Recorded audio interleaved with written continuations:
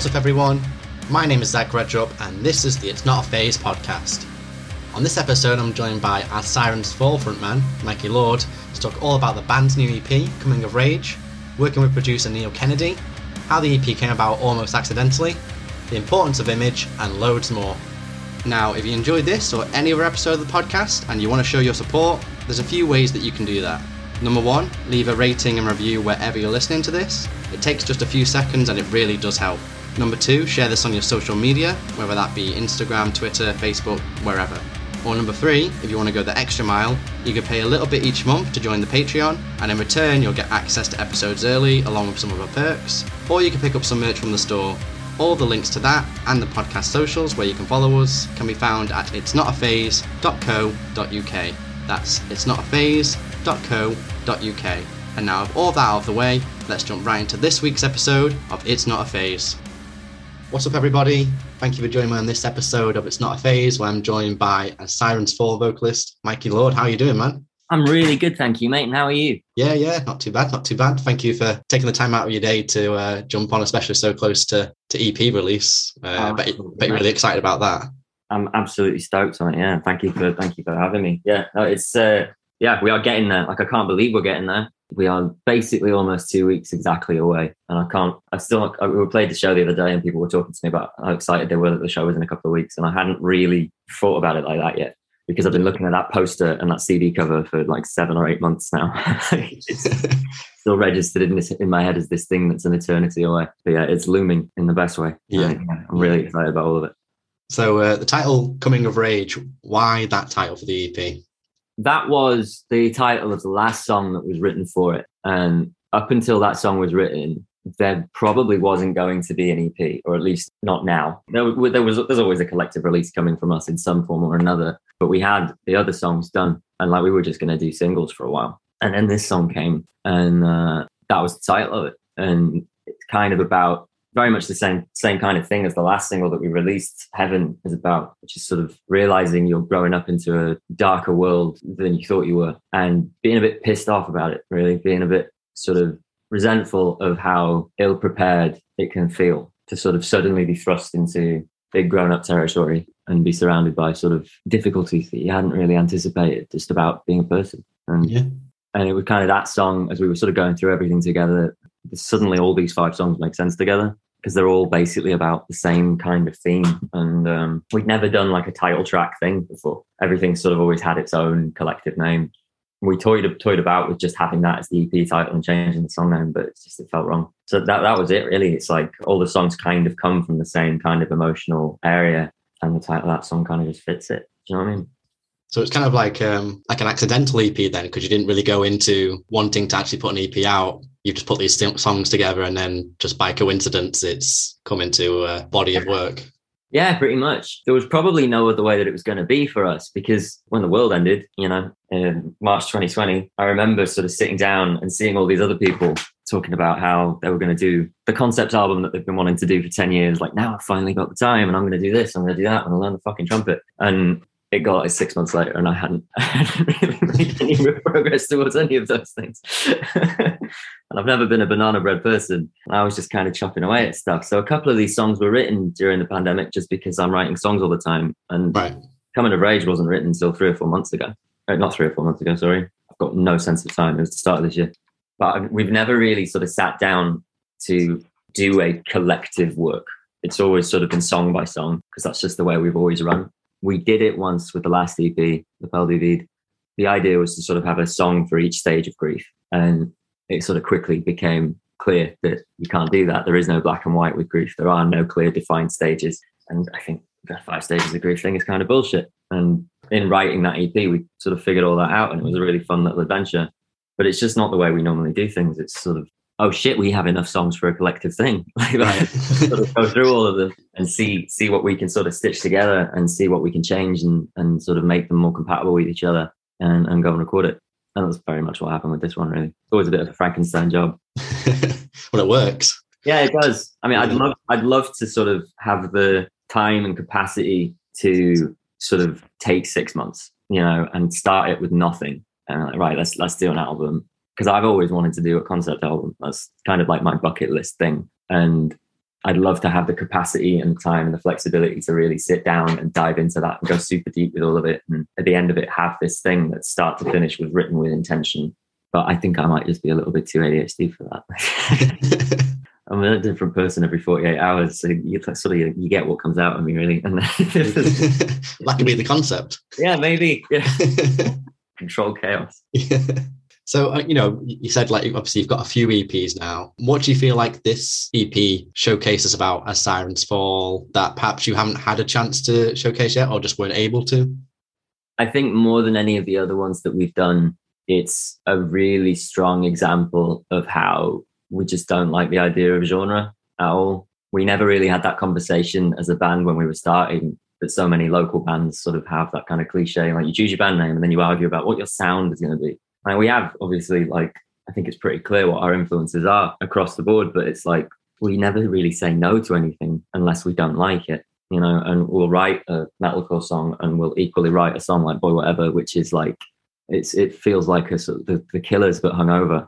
And it's completely different to anything else that we've done. But I feel like because it's us and because we've just said sort of yes to it as we've gone along and let it flow, it feels like us.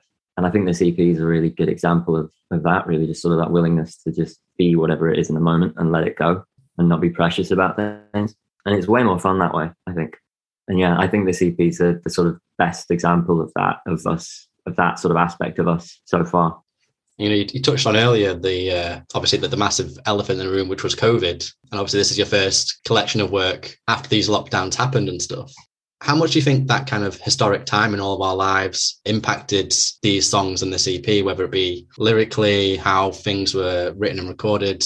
I think further to what I just said about sort of that willingness to just sort of be a bit weird and let things flow, I think that's the same across the board for a lot of people out there. And I think that's as a result of sort of spending 2 years with very little to do other than be introspective. I feel like a lot of people that I know finally got around to the things that they were putting off and didn't really think were fair for them, and finally got around to getting therapy and figuring themselves out a little bit. And I'm a completely different person now to the person I was before the world ended. And so many of the people that I know and love are too. And I think over that period, everybody just sort of got a little bit more willing to be ridiculous and louder, and just have more fun. And then the world sort of opened up and everybody's kind of blooming and letting loose with all of it. And it's a really fucking exciting time for culture. I think everybody's just sort of a bit more willing to let shit go and try it, whatever it is that they were nervous of before, and be a little bit more ballsy with what they're making. And it's just exciting because people are doing stuff that's super fucking different now. I think it's such an exciting time. I think the UK scene right now in particular is the strongest it's been in well over 10 years. Yeah. And I think, it was a fucking awful thing, but I think the pandemic had a lot to do with that. Yeah, because people didn't really have anything else to do. They couldn't go out and do things or socialise, really. Not properly anyway. No. I think that sort of forced introspection and having to spend time with yourself, figure yourself out a little bit and sort of reassess your life has turned people into, well, not turned people into anything, but pushed people into doing maybe what they've always wanted to do, but haven't quite felt able to. And yeah, that's why I think it's really exciting, because everybody's just being really loud. Yeah. Nobody's too cool anymore. Everyone's just getting on with it, and brilliant. And during that time as well, I noticed you decided to fully kind of like embrace and take a hold of TikTok yourself, and you had a few videos that kind of went a bit viral. And was that kind of like an escapism for you as well as kind of promoting the band a bit? Honestly, it was just a fun little project. Like, it was definitely I am ADHD as all that, and I've got a pile of medication just off screen. During lockdown, it was sort of like I would go from thing to thing, as always, but it's like it was much more intense because there's sort of I'm not distracting myself from doing something else with these things. And it kind of just became a little bit of a creative outlet that didn't really involve music at all. Like, I intentionally, for a very long time on it, did not even mention the band, because I kind of just wanted to just have fun with it, just mess about. It was an excuse to get dolled up and dress up a little bit and just be a bit silly, really. Because when I was a kid, I loved YouTube growing up, properly one of those. And I feel like this is kind of the new generation's version of that. Yeah. Amazing Phil and that whole gang is TikTok is kind of in that same realm for this generation. And was just kind of an opportunity to be creative and have fun that didn't involve sitting in front of Logic and writing a sad song. Mix up a little bit. Yeah, parts of it just went a bit fucking bonkers, to be honest. And it's like, I haven't touched it in ages, and people keep telling me, like, you need to nurture that. Like, that's such a cool thing. That's such an asset. Like, you've got this big audience on there. I'm like, yeah, but it's not my fun project right now. It's not. Yeah. Like, I probably should, but at the same time, I just kind of wanted to do it because it was fun. And I'll get back to it at some point. It's been months, I think, since I last put something on there, which isn't good. But it's just kind of how it goes, isn't it? Sometimes you come and go with things like that.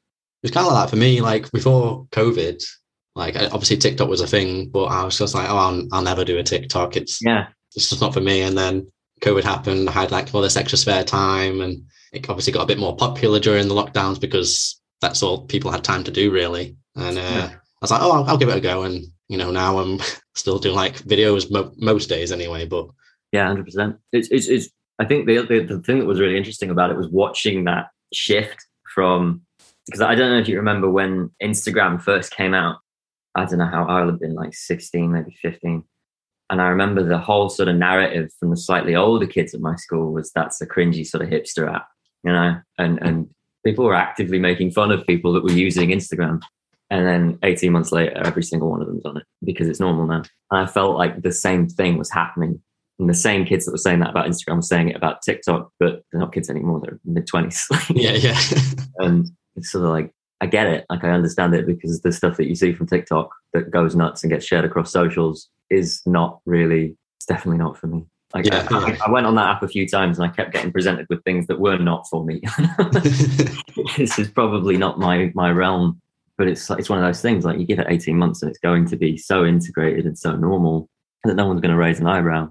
And yeah, it's become this, it is nothing beyond just another way for people to be creative if they want to be. And we can attach things to that about certain things being cringy and certain things being XYZ about it.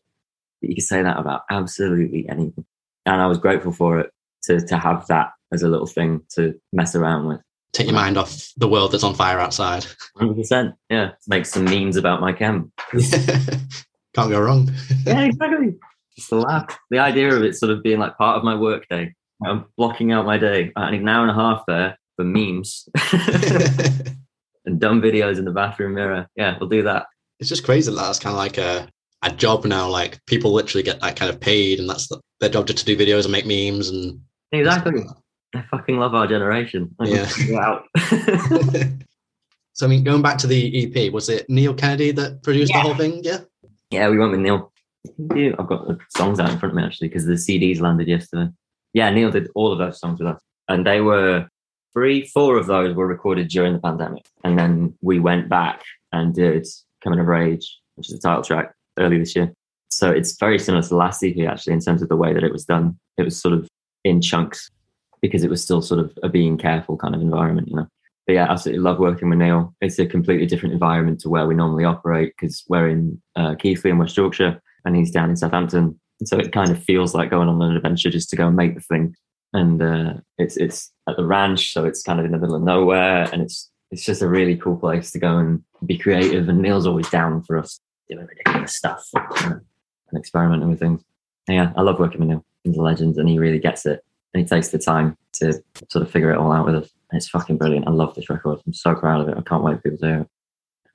You put out a video for the track at Heaven as well, which is the latest single to be taken from it. And, you know, at the end of the video, you know, you can just kind of see how much, you know, water has kind of flooded the room where you are. I can just imagine that was such a fun video to make. Oh, we've wanted to do the Rain Machine video thing since day one. And on the second EP we did, we had a song called Lily, and it was like this big concept video. And right at the end of it, we were going to do like a B-roll shot of just me on my own performing in the rain. And we had no budget for an actual rain machine. So we were going to chuck one of the boys up a ladder with a hosepipe in the night and put me in a field somewhere, and we were going to shoot it. And it got to like 2:30 in the morning, and it was the last thing we were going to do. Fucking snowing, and I was wearing a t-shirt that was already wet, and I just said, no, it's not it's not happening. We have enough. And and there's been various singles since where I've been like, this is the one we'll do, and then another idea would come along. And then we were talking about the video for Heaven, and it was this, no, we're going to do it now. And we found Tank Space in Nottingham, And yeah, it was fucking brilliant. Like, it was just, because I wanted to do that music video for so long, and getting to actually do it was brilliant, and ruining my Doc Martens and all of our instruments and everything. But they were so good, and the place was amazing. Like, it was, I've never actually sort of thought about the dynamics of how a rain machine studio would work, but it's like a sort of tarp pool that you stand in so that the water can collect and then sort of slowly pumps out and then goes back through. And it was warm as well. It was a dream. Always helps. Yeah. Like having a shower, basically.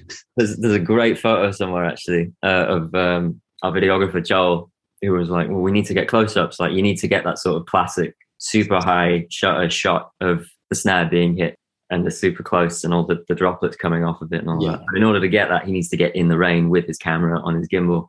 So there's this photo of him with his and Jason with an umbrella over Joel, and Bailey with an umbrella over Jason, and our photographer with an umbrella over Bailey, like this snake of umbrellas out. It's just ridiculous. But it came out so well. And it's sort of another, like, we've done a couple of them now where it's been sort of just a more simple, linear approach to a music video for us.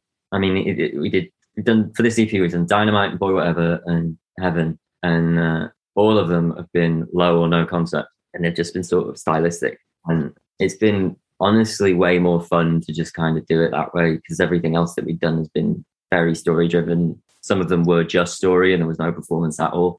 And they're really fun to do, but they're also a huge undertaking to do right, because it's easy to do something like that and have it come out rubbish. And I think it's easy to do something where you're throwing a lot at the wall and it just kind of can land messy. That's not to say that that's what's happened, but it's like, it's been nice to sort of just try and be like, well, let's just fucking let go of that and just try and have fun with it and think more stylistically than narrative and concept wise, and just see what comes out. And I think the 3 of the best videos we've ever done are, a blast to do. And it's the first time music videos haven't nearly killed me, because they always found a way before. So. Well, when you mentioned the the hose thing for you, was it for Lily, you said? Yeah. You were going to do that. It kind of, when you said it, it reminded me of, what, in the video for All the Small Things by Blink, when they take the piss out of boy band, and there's actually a guy with a hose above Mark Hoppus, and he's got it coming off. Yeah. That was fully the fucking plan for this video as well, because we had next to the budget. And we found it. But yeah, I can't believe Tom's back. I didn't think, I think in the last few months I kind of saw it coming.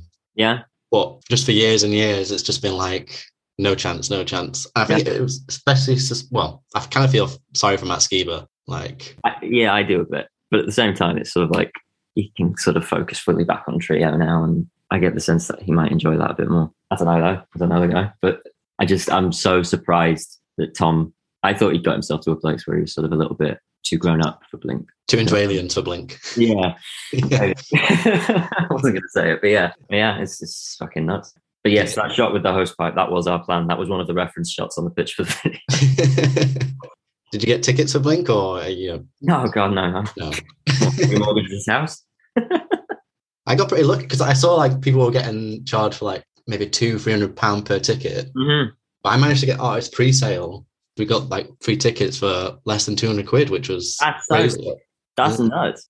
I don't know how. Well, I know how, because Ticketmaster had that dynamic pricing thing. But yeah, I think it's just because I got there pretty early. It just didn't register that there was so much demand for it. But yeah, it's been so wild to watch that, because it didn't seem to go that intensely with the My Chem announcement. I mean, everything sold out like that, didn't it? But even the resales weren't that crazy money. It's just nuts. It's absolutely nuts. But I mean, maybe that's the sort of pandemic in action again. It's sort of 2 years of introspection for people, and you come out of it and suddenly you've got Blink-182 back, you've got Paramore back, My Chemical Romance back, and it sort of makes Class Heroes are back, Finch are back. Yeah, it's just nuts. It's sort of this massive resurgence of all of these bands that seemed to be either gone or beginning to sort of simmer down a bit. And maybe it's the same kind of thing. On top of that, you've had 2 years of no gigs whatsoever. So it's just like everyone's just so eager to enjoy these shows, because who knows when they'll get taken away again. Absolutely. Yeah. Did you get to any of the My Chem dates? Yeah, I went to, I originally bought tickets for the Warrington date. Yeah. But then I didn't realise until after I bought them that I'd already bought tickets to see Glassjaw in London, which was on the same day. Oh, shit. So I sold the Warrington ones and I managed to get some last minute tickets for the Glasgow day and basically just turned into a long weekend in Glasgow and saw them while I was there. Oh, sick. So good. No, it's nuts. Absolutely nuts. Yeah, I mean, them being so controlled about concept and presentation and everything's calculated. I saw them 3 or 4 times while they were here. I'm just nuts for it. And it just felt playful. It just felt like they were just kind of having a good time. Nothing was particularly overthought about any of it. And that kind of thing excites me a bit. I think it was good that they didn't do the same set list like every day. Yeah. Like it was always different. And I think because I think they're in America now, they've been doing songs from the first album, like Demolition Lovers, which they've not played since like 10 years ago or something like that, maybe longer. And they did Sister to Sleep the other night as well. And it's just been wild to watch because it just feels like sort of this whole sort of, fuck it, let's just have a good time. Let's be really loud. Let's be ridiculous. Let's not overthink anything. Let's not get stressed about anything. Let's not be anxious. Let's not try and over control things. Let's just let everything explode a bit and just run with it. And I think that's kind of what things need at the minute. Like Blink being back, and I'm so glad it's silly. As much as I like Blink, like Neighborhoods, I just don't think was a good album.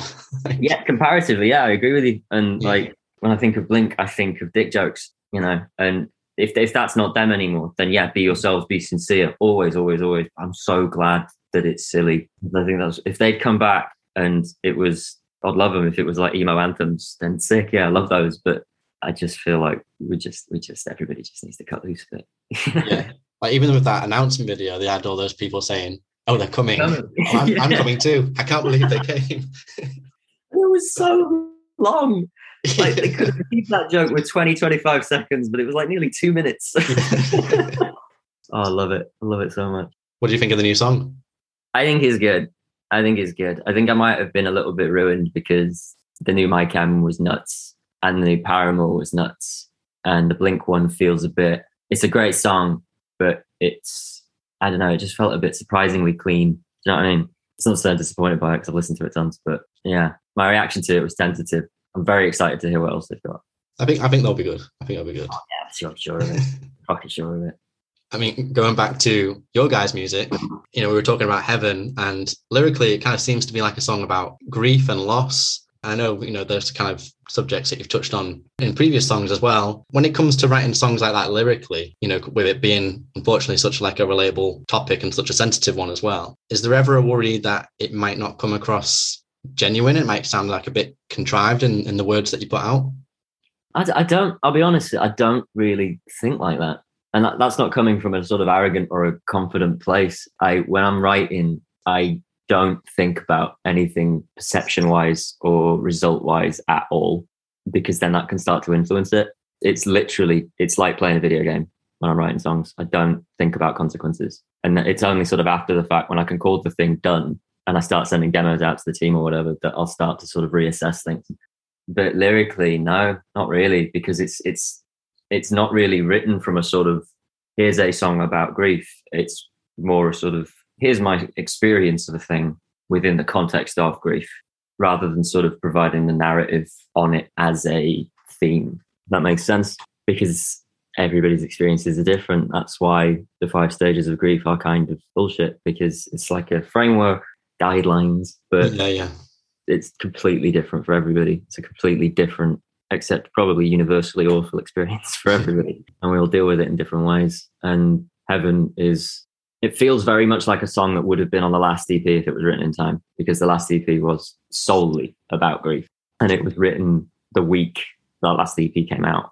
And it's sort of reluctantly accepting that things are shit and that you can't really kid yourself that this particular thing is ever going to get any better, because this person's never coming back. And in reality, that's kind of what acceptance is on a cold level. It's not a sort of flowery, wise, everything will be okay, smiling at the idea of all of it. It's much more a, right then, yeah, this is it. Yeah, and it's shit. Probably always going to be a bit shit. But I'm choosing to face that anyway. So it's sort of, that teeters on the edge of being about giving up, really, but giving up on a delusion and an unhealthy idea, and sort of hiding behind lying to yourself. And much like sort of the rest of EP, sort of realizing that shit's darker than you thought it was, but sort of choosing to face it anyway, and accepting it for what it is, trying to, at least. Yeah. But sort of, again, like very specific to my experience. And it was written from literally being in the car at night it's not really a metaphorical song rather than a commentary on the wider idea of all of it. See, I mean, if people were to come at me and call it contrived or suggest that I was being insincere, they can do that. It doesn't particularly bother me. And I don't finding a way to word this because I don't want to come across like I'm being argumentative at all, because I know that it's not you suggesting that. No. It's like, I don't particularly feel a need to correct people on what they do or do not think. It's their opinions and they're perfectly welcome to them. But it's sort of, I made a thing when I was sad on my own in the early hours of the morning. Here it is. As you said before, if you kind of like overthink it, then that's at the point where it becomes not genuine, because you're now putting considerations in to kind of change this thing that was kind of organic and natural for you. And it's like you say, it's explaining your experience, and no one can say that your experience is ungenuine because it's not their experience, it's yours. Yeah. I mean, I will sort of edit after the fact, but I will only do that once it's done. And I mean, there was a clear edit with Heaven. Like, we've just started running this thing with the demo, giving that out to people. And the demo, the chorus had a big swear in it every single time. And we changed that. And we didn't change it to make it radio friendly because we didn't, when we were recording this song, we didn't actually think, firstly, that it was going to be a single because it feels a bit slow. And secondly, it feels a bit dark to get picked up in that way. So that wasn't really the consideration. It was more like the lyric originally was, I tried to turn back time 1,000,001 fucking times. And it was sincere because that's how I speak. And then we were sort of going over all of it. Actually, this is a sad song. 1,000,001 pointless times just feels way more dejected and hopeless and sad. And when we changed that, I thought, when people hear the demo, they're going to think you took the teeth out of that so the radio would play it. No, not at all. It wasn't even on my radar, because we put out one of the biggest songs we've done was called Dynamite, and that's fucking full of swears. And I didn't change any of it. So. But yeah, no, beyond that, it's not really a thing that's on my mind. I think it would be. I consciously try not to think about anything outside of writing when I or we are writing, because it messes with it. We've got the release show as well on the 4th. A sold out release show at the Key Club in Leeds, and I think, didn't it sell out 3 months in advance, which is insane. It's fucking Congratulations! Thank you. Yeah, we've never sold out that room before, and nothing that far. Like, it was it was mid-August, I think. And yeah, I'm still a bit bewildered by it, to be honest. Like we were saying earlier, I can't believe how close it is. I get 300 odd tickets that far in advance to this venue that we've all been sort of frequenting as fans for years and years, and it's sold out for us. It's bonkers. It's still not gone in. It might do when I'm actually on stage looking at it all, but yeah, it's really reaffirming, actually, because we put this EP together and launched this show, and it was kind of the first thing that we'd done like that since before the pandemic. And you never know when things are going to sort of stop working or need to be done a different way. And it's been the best 6 months we've ever had as a band. And it's just super reaffirming to see that, and see that we can do a one-off show in Leeds and people from all over are going to come to it. There's people coming from Germany and Holland. And oh, wow. Yeah. It's just sort of this, you're on the right track, Yeah. And it's really special. It's fully like, it's still not gone in. I'll be honest. We've got a couple of weeks yet, so yeah. I think if I let it in, I might get too excited or too nervous about it. Yeah. Maybe I have to kind of keep it in a relatively calm place, because otherwise I'm gonna get messy. Just wait until after the show and then take it in. Then I'll celebrate. Yeah. Then I'll look like, oh shit, yeah, that happened. And speaking of gigging and touring, you recently supported Covey. How was that? That was a fucking blast. That was so good. That was at Stylus in Leeds. That's a venue we've wanted to play for years and years and years and years and years, and we finally got the offer to do it. And it was just fun. It was really, really fun, and just sort of a nice, really good crowd, really lovely people. Everybody on the lineup was really nice, and everybody working the show was really nice. And yeah, just it's one of those bucket list venues for us, because again, we've seen so many bands there, but we've never actually had the chance to play it. And yeah, that's just a blast. It's a really, really good show. You mentioned earlier your previous EP. Now, I mean, I don't speak French, so I might mess this up. Is it L'Appel de Vide? Yeah. L'Appel de Vide Part 1. Yeah. Is there still plans to do a Part 2 at some point in the future, or is that kind of not being considered at the moment? Maybe. Yeah. I mean, it was originally written as, it was just called L'Appel de Vide, and it was going to be our first full length. That was the plan. And then we sort of sat down and we're like, Mikey, you need to be realistic. Look at how much money we've got. How are we going to make this happen? All right, well, we'll do 2 EPs then. And we'll call them the Pearl V Part 1 or Part 2. That's sick. That's a plan. So we set off on doing the Pearl V Part 1. And by the time it was sort of, we were into releasing it, like, I'm sick of all these other songs now. We're going to park them now. And maybe it will be like a sort of Anthem Part 1 situation for a very, very long time. Maybe there'll never be a Part 2. Maybe it'll never get revisited. Maybe it will. But I quite like that that's where it's at. And sort of open-ended. Yeah, I could pick it up and play with that again if I want to, but at the same time, I don't need to. Yeah, that was why. Like, it was going to be an album, and then we were going to split it into 2 EPs, and then it got around to releasing the first of them. We hadn't recorded any of the rest of it yet. Actually, you know what? I want to do something else now. Yeah, like you say, you can always return to it. Like, bands do it all the time, don't they? Yeah, exactly. And at some point, the time will be right, and it'll feel sincere to do it. I don't want to do it because it feels sort of necessary. Yeah, because that would then return to what we said before about not being exactly being contrived. Yeah, it'll ask to be finished at some point. And we'll look at it. When did As Sirens Fall begin? Was it 2014? Yeah, we started playing shows together in 2014.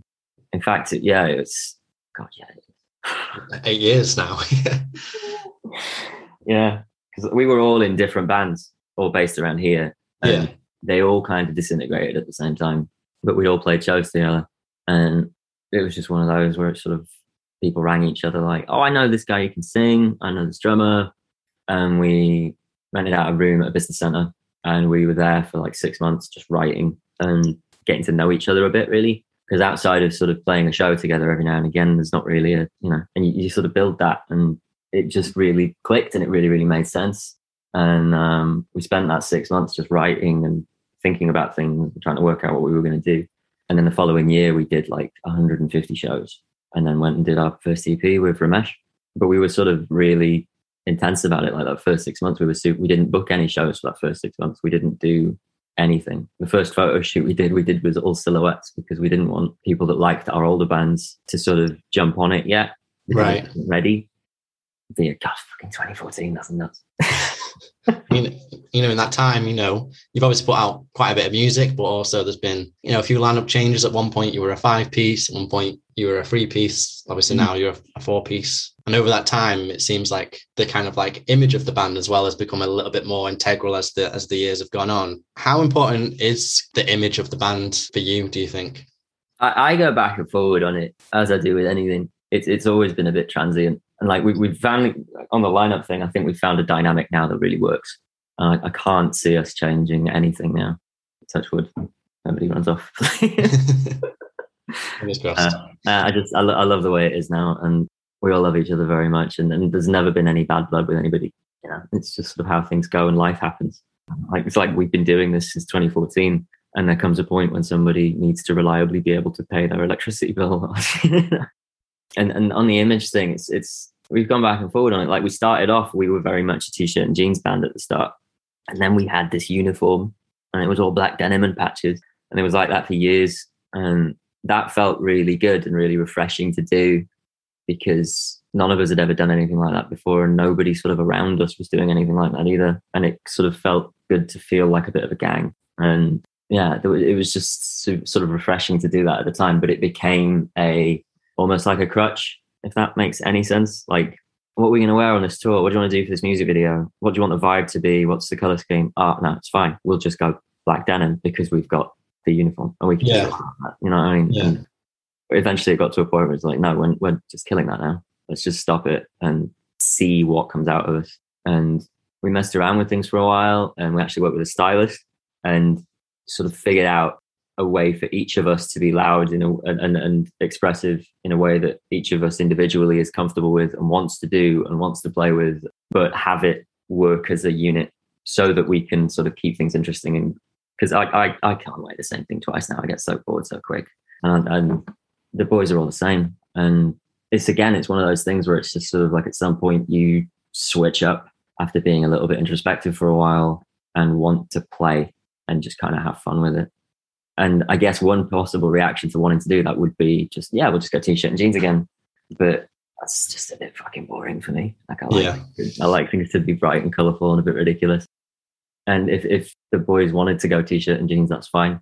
There's no hyper control over any of it really anymore. It's considered, and we'll talk about it before a show, but only to the point of like, oh, are you wearing your black and yellow stripy tee? Okay, well, I won't wear mine then because we're going to look like wasps. Yeah, yeah. Wear yours and I'll Not wear a vibe. Yeah, yeah. Yeah.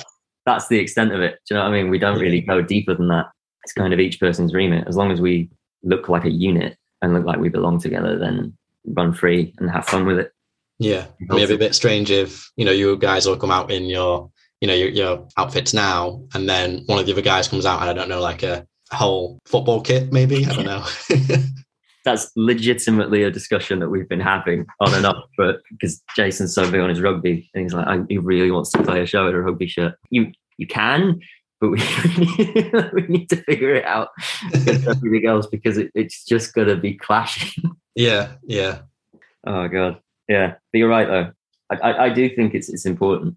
I think it's really important because it's all of that said, completely independent of all of that, is I think people can forget that you're in a band or you're making music or you're putting on a show. That's what you're doing. You're an entertainer. You're putting on a show. And there's an element of visual spectacle that you kind of have to keep in mind. Even if you are in, a old school hardcore t-shirt and jeans band, you are thinking about visual spectacle when you're spinning that guitar around your neck, when you're trying to kick people in the throat. That's visual spectacle. You're putting on a show, It's the same thing. So you can have fun with it and find a way to do it in a really, really sincere way, but also consider how good of a show that is and what it's actually like to watch and look at for an audience and keep it fun. It's kind of branding as well. Like let's say someone doesn't remember the band's name, but then they can just say, oh, it's the one where the guy is wearing like a black and yellow stripy shirt, whereas they can't say, oh, it's that band where he's wearing a black t-shirt and black jeans. Okay, yeah. So you've mentioned 500 different bands now. So. Exactly. There's so much to it. And I think it's a thing that people, especially sort of on a more local level, it's almost a bit taboo. Like the number of times that there's been a mean guy in a pub that's told me to spend more time on my music than my eyeliner. And it's like, you're the cliche by saying that. You know what I mean? Like, I've already written the song. That's done. It's out now. I have time to do my eyeliner. Not like mutually exclusive. It's not one or the other. And I think it kind of comes from that sort of slightly uncomfortable place where it's like, I don't know, if you should always be talking about the music and only the music, and that's the only important thing, and everything else is secondary and all of that. That kind of rule that people seem to have, and I don't believe in it. Like if we talk about like aesthetics in rock and metal, it's always been there. Like, look at Slipknot, look at Kiss, look at My Chem, look at Ghost. Yeah. Imagine if Slipknot didn't come out in a boiler suit and masks. They'd still be a great band, but I wouldn't remember their show. It would be like going to watch a session band play. 9 of them. Yeah. In kegs with baseball bats. Yeah. But that again is part of the show. It doesn't need to be a keg with a baseball bat. That could just be a timp drum. It could be a sample, but it's a keg with a baseball bat because it's part of the theatre. And like even all the way down to just sort of fairly middle of the road stuff, a leather jacket and jeans band, that's still an image. That's still an aesthetic. And there's a reason that's stuck around for so long. There's a reason that so many bands stick to black and rotate colours around it. And it's because I think people's sort of first access point when they're young is visual. Yeah. There's something pretty about the thing that excites them. Like that's how I got into my chem. It was the Welcome to the Black Parade video. And it wasn't the song as much as it was the aesthetic and the visuals of it that drew me in. And I watched it over and over and over again so many times when I first saw it. And I was the same with Green Day and their aesthetic and all the blacks and reds of American Idiot. I remember that coming out. And it's the aesthetic that grabbed me first and kind of lured me in. And then I fell in love with the music. If it was just t-shirt and jeans, I don't know if I would have bothered clicking on that video on YouTube.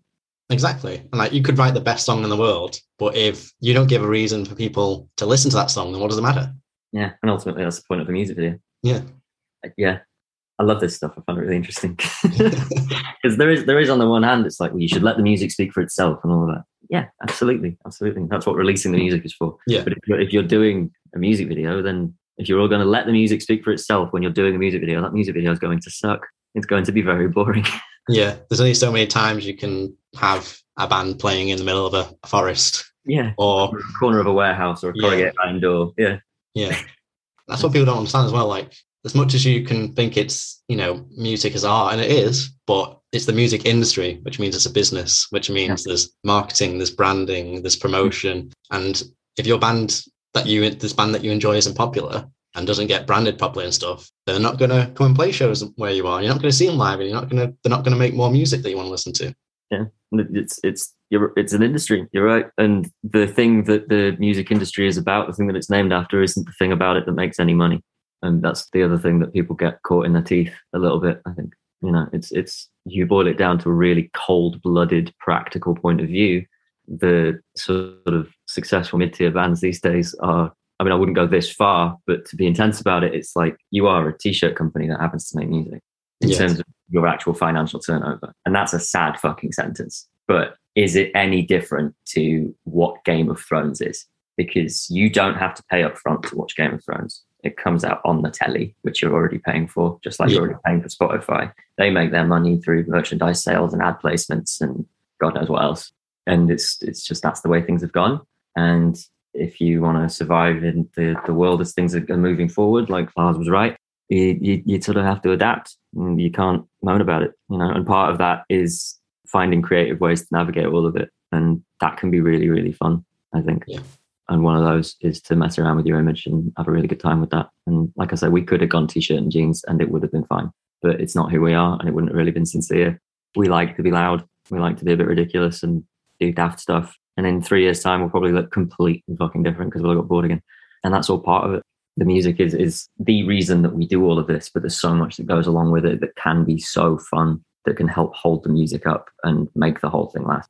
And you guys are, unsigned and independent. You do as much as you can DIY, and you've got a Patreon as well. So obviously you've got fans that kind of go the extra mile and they get some extra perks and all that kind of stuff. Obviously there are benefits but pros and cons to being signed and pros and cons to not being signed.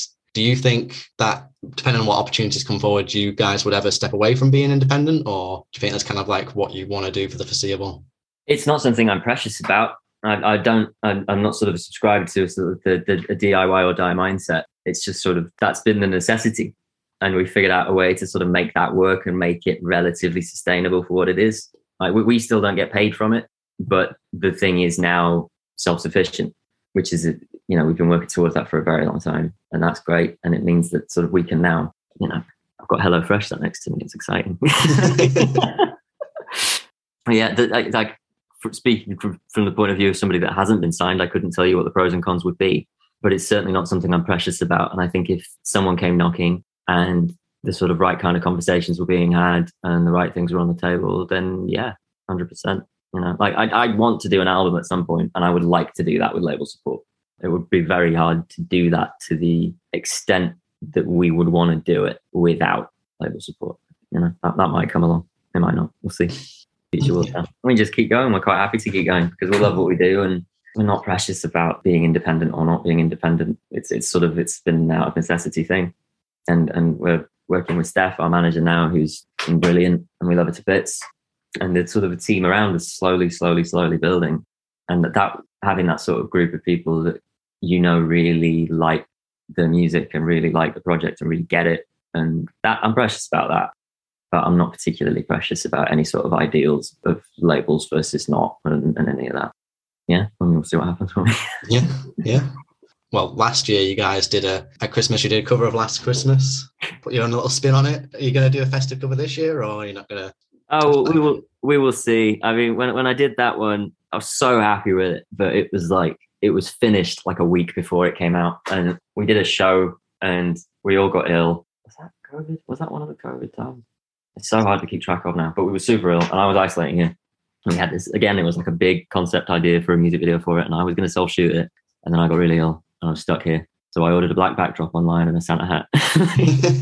Just did the thing myself, but it was finished like a week ahead of it actually going out. And I remember thinking, like, if we do this again, I'm doing it in fucking July. Well, July's been and gone now, so. Yeah, exactly. And it hasn't happened, but that's not to say that it won't happen, because I know what I'm like, and it might get to the end of November and I want to do one. And I'll just burn myself out making it happen. I don't know. We'll see. But no, for now, it's not on the cards now. But we'll see. I can never fully promise. Well, what else is planned for the rest of 2022 and 2023 so far? Well, our new EP, Coming of Age, is coming out on the 4th of November. Paired it with a release show in Leeds. And then we've got, next week we're doing Monster Fest up in Scotland. And in December, we've got a show with one of my favourite bands ever, Lost Alone, in London. And then we've got a few things in the new year that we haven't announced yet. And yeah, we just keep rolling. And there's always more to come. The engine's always on. Well, it all sounds super exciting. I'm looking forward to seeing what this EP does for you. I've listened to it a good few times and, it's great. So you should be proud of what you've done. Thank you so much, man. Before I let you go and enjoy the rest of your day, have you got any final words, anything else you want to say or plug? Yeah, the new EP is coming out on the 4th of November. We just put out a single called Heaven Spat Us Back Out. And if you haven't heard that, it's out everywhere. It's on YouTube. I say that because I love the music video very much and I would like people to go watch it. And you can pre-order the CD and all the merch is on there. And 4th of November, Coming of Age Day. And I'm fucking back at it. It's wonderful. Put it in your diaries. Yeah, in your diaries. Well, thanks very much, Mikey. Yeah, I really appreciate the time. Enjoy the rest of your day. And take care. Thank you, mate. Bye. And that's it. Thank you so much for listening. If you enjoyed the episode, please consider supporting the podcast in any way that you can. We have a Patreon where you can get access to each episode a week early, along with some other perks, a merch store, or you can leave a review wherever you're listening to this. You can also follow me on social media or subscribe to the newsletter where I'll send out each episode to you via email, along with regular playlists. All this can be found at itsnotaphase.co.uk. That's itsnotaphase.co.uk. Thanks again for listening, and remember, it's not a phase, it's a lifestyle.